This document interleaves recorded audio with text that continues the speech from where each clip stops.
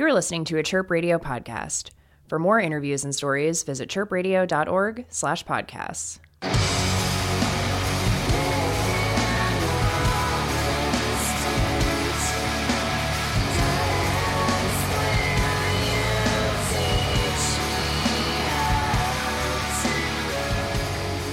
This is Lee Gomez with Chirp Radio, and we're here tonight at Subterranean with Karo Tanga of Oathbreaker. How you doing tonight? I'm doing really well, thank you. How are you? I'm here, and that's all I could ask for right now. So, we'll go ahead and jump right into it here. You guys are concluding what is now, correct me if I'm wrong, your fourth tour through the States? Yeah, this is our fourth run. Yeah, we did an East Coast run really long time ago around This Is Hardcore Fest. Then we did a run with Cult Leader a couple of years Love Cult after. Leader. And that was like east to west coast, and then a little bit of the south. Excellent. And then we were here in October, and now we're back. So it's our fourth, yeah. We're glad to have you. So I guess I'll touch on your last tour here really quick. You guys went through with Skeleton Witch and Iron Reagan. That was your first supporting tour, if I'm not mistaken, correct? Yeah, that's correct. Excellent. Yes. And you guys had never met prior to that tour, No, we haven't. We definitely did tours before where we had never met any of the other bands in Europe, basically. Mm-hmm. This tour here came along the exact same way. Like, we had no idea we didn't know no one in the other bands.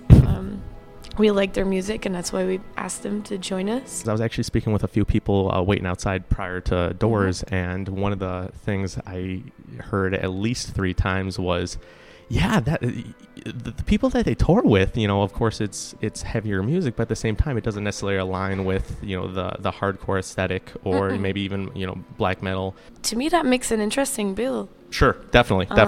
A lot of promoters or bookers want to try and put the same bands on the same tour too much.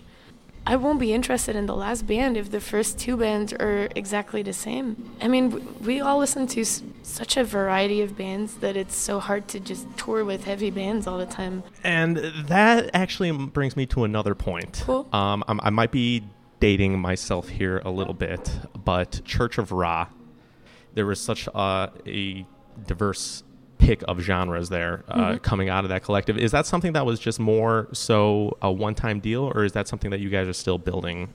Sometimes that whole collective gets misinterpreted. The core of its idea or concept, we're just a bunch of really good friends who are connected through music or through arts or through visual stories or through photography. That's basically just having a really creative bunch of friends that are doing a whole spectrum of things. Definitely. And for those of you listening who are not familiar with Church of Ra, it's a collective, and correct me if I'm wrong here, but a collective of pretty much like-minded bands yes. based out of East Flanders, correct? And yep, this was started by we're based out of it. Yeah, we're based out of it, but most of us don't come from there. Gotcha. We're all walks of life from West Flanders, or I think we're just all based now in East Flanders because Ghent is just such a creative city.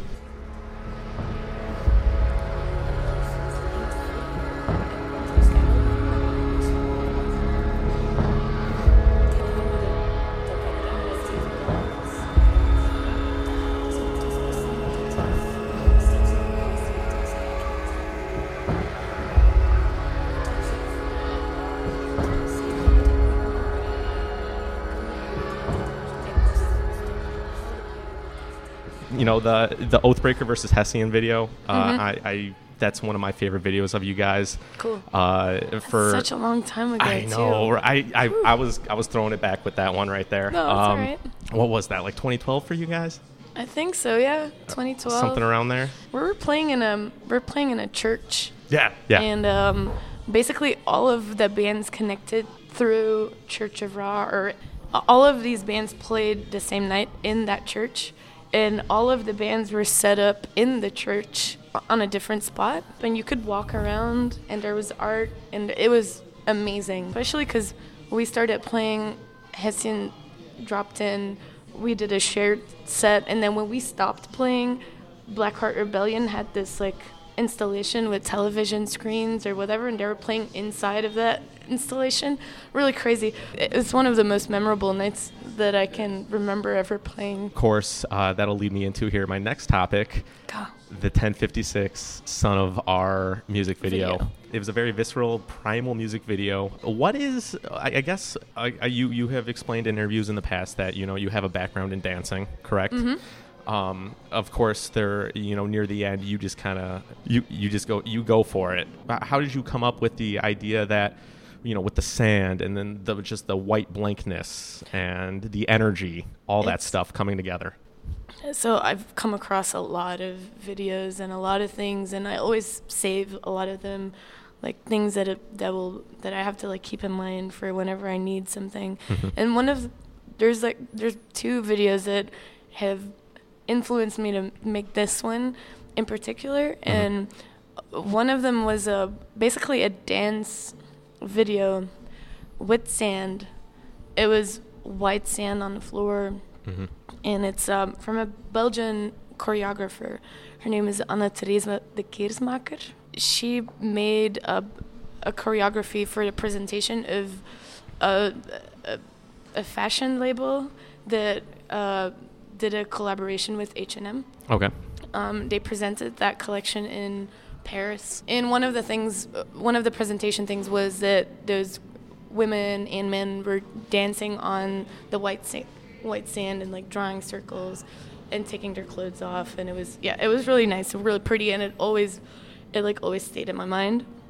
And then another one is this like 80s horror movie, Possession. There's a scene that everyone who's into that will know, and it's a subway scene where this woman goes crazy and she throws her groceries all over the place, and milk and she loses it and she throws up and she's bleeding, and there's like, and it's really crazy. And that kind of inspired me for the last part to just like let everything go, and Bjork or someone else has made a complete remake of that scene in a music video too. Interesting. But those are things that I only found out after we made the video.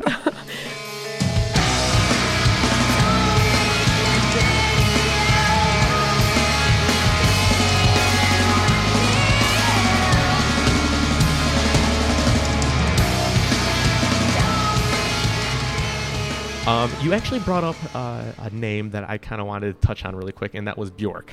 I bring that up because I was always curious as to whether or not Bjork was a influence for your singing style, or where you drew influences from. I don't think Bjork was a direct like influence, mm-hmm.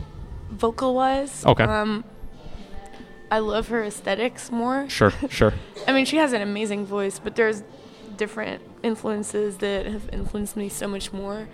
PJ Harvey, Portishead. Love PJ Harvey. Women like that, but most importantly, I wish I could sing like her, but I can't. But maybe one day, who knows? Come on now. Is the Cocteau Twins.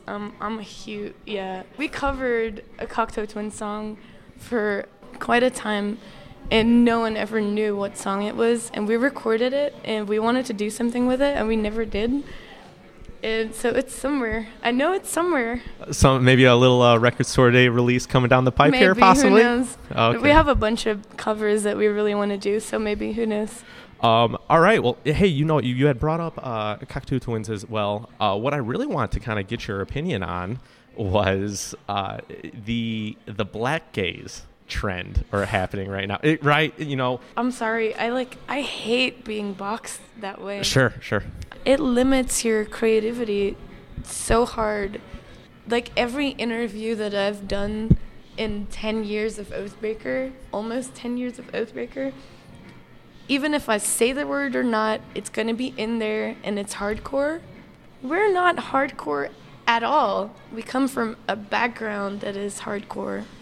And I've listened to a lot of hardcore bands when I was younger. Mm-hmm. And what I think is most important about that is the fact that it's so DIY, and there's like the mentality and like the scene is important, but music-wise, we are not hardcore at all. All right. Well, no. Hey, I'll go ahead and close this out right now. I usually like to try asking, more of a little more lighthearted, goofy question here near the end. So I guess for you, we'll keep this pretty lighthearted. Let's say, how about a guilty pleasure? We can go either guilty pleasure movie or guilty pleasure band. Okay, I'm gonna say guilty pleasure show. I have a serious issue with shows. Okay, bring it on. I've watched everything there is. Every show. Almost. Good or bad, it doesn't really matter. I've seen all of the hills and the city. Like, MTV is basically my guilty pleasure. Just MTV across the board. Yeah, everything on MTV, basically. That's a real guilty pleasure. Yeah. It's been great talking with you. I appreciate you coming out and taking the time tonight. I'm looking forward to a great show tonight. We'll try. Oh, come on now with that. Other than that, it's been great. This is Lee Gomez again with Caro Tang. There we go. Perfect. She's so much better at it than I am. But anyway, from Subterranean, thank you very much and good night.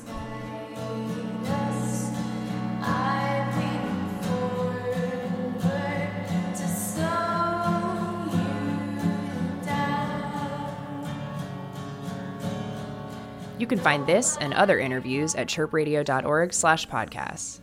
Chirp Radio. Hear what's next.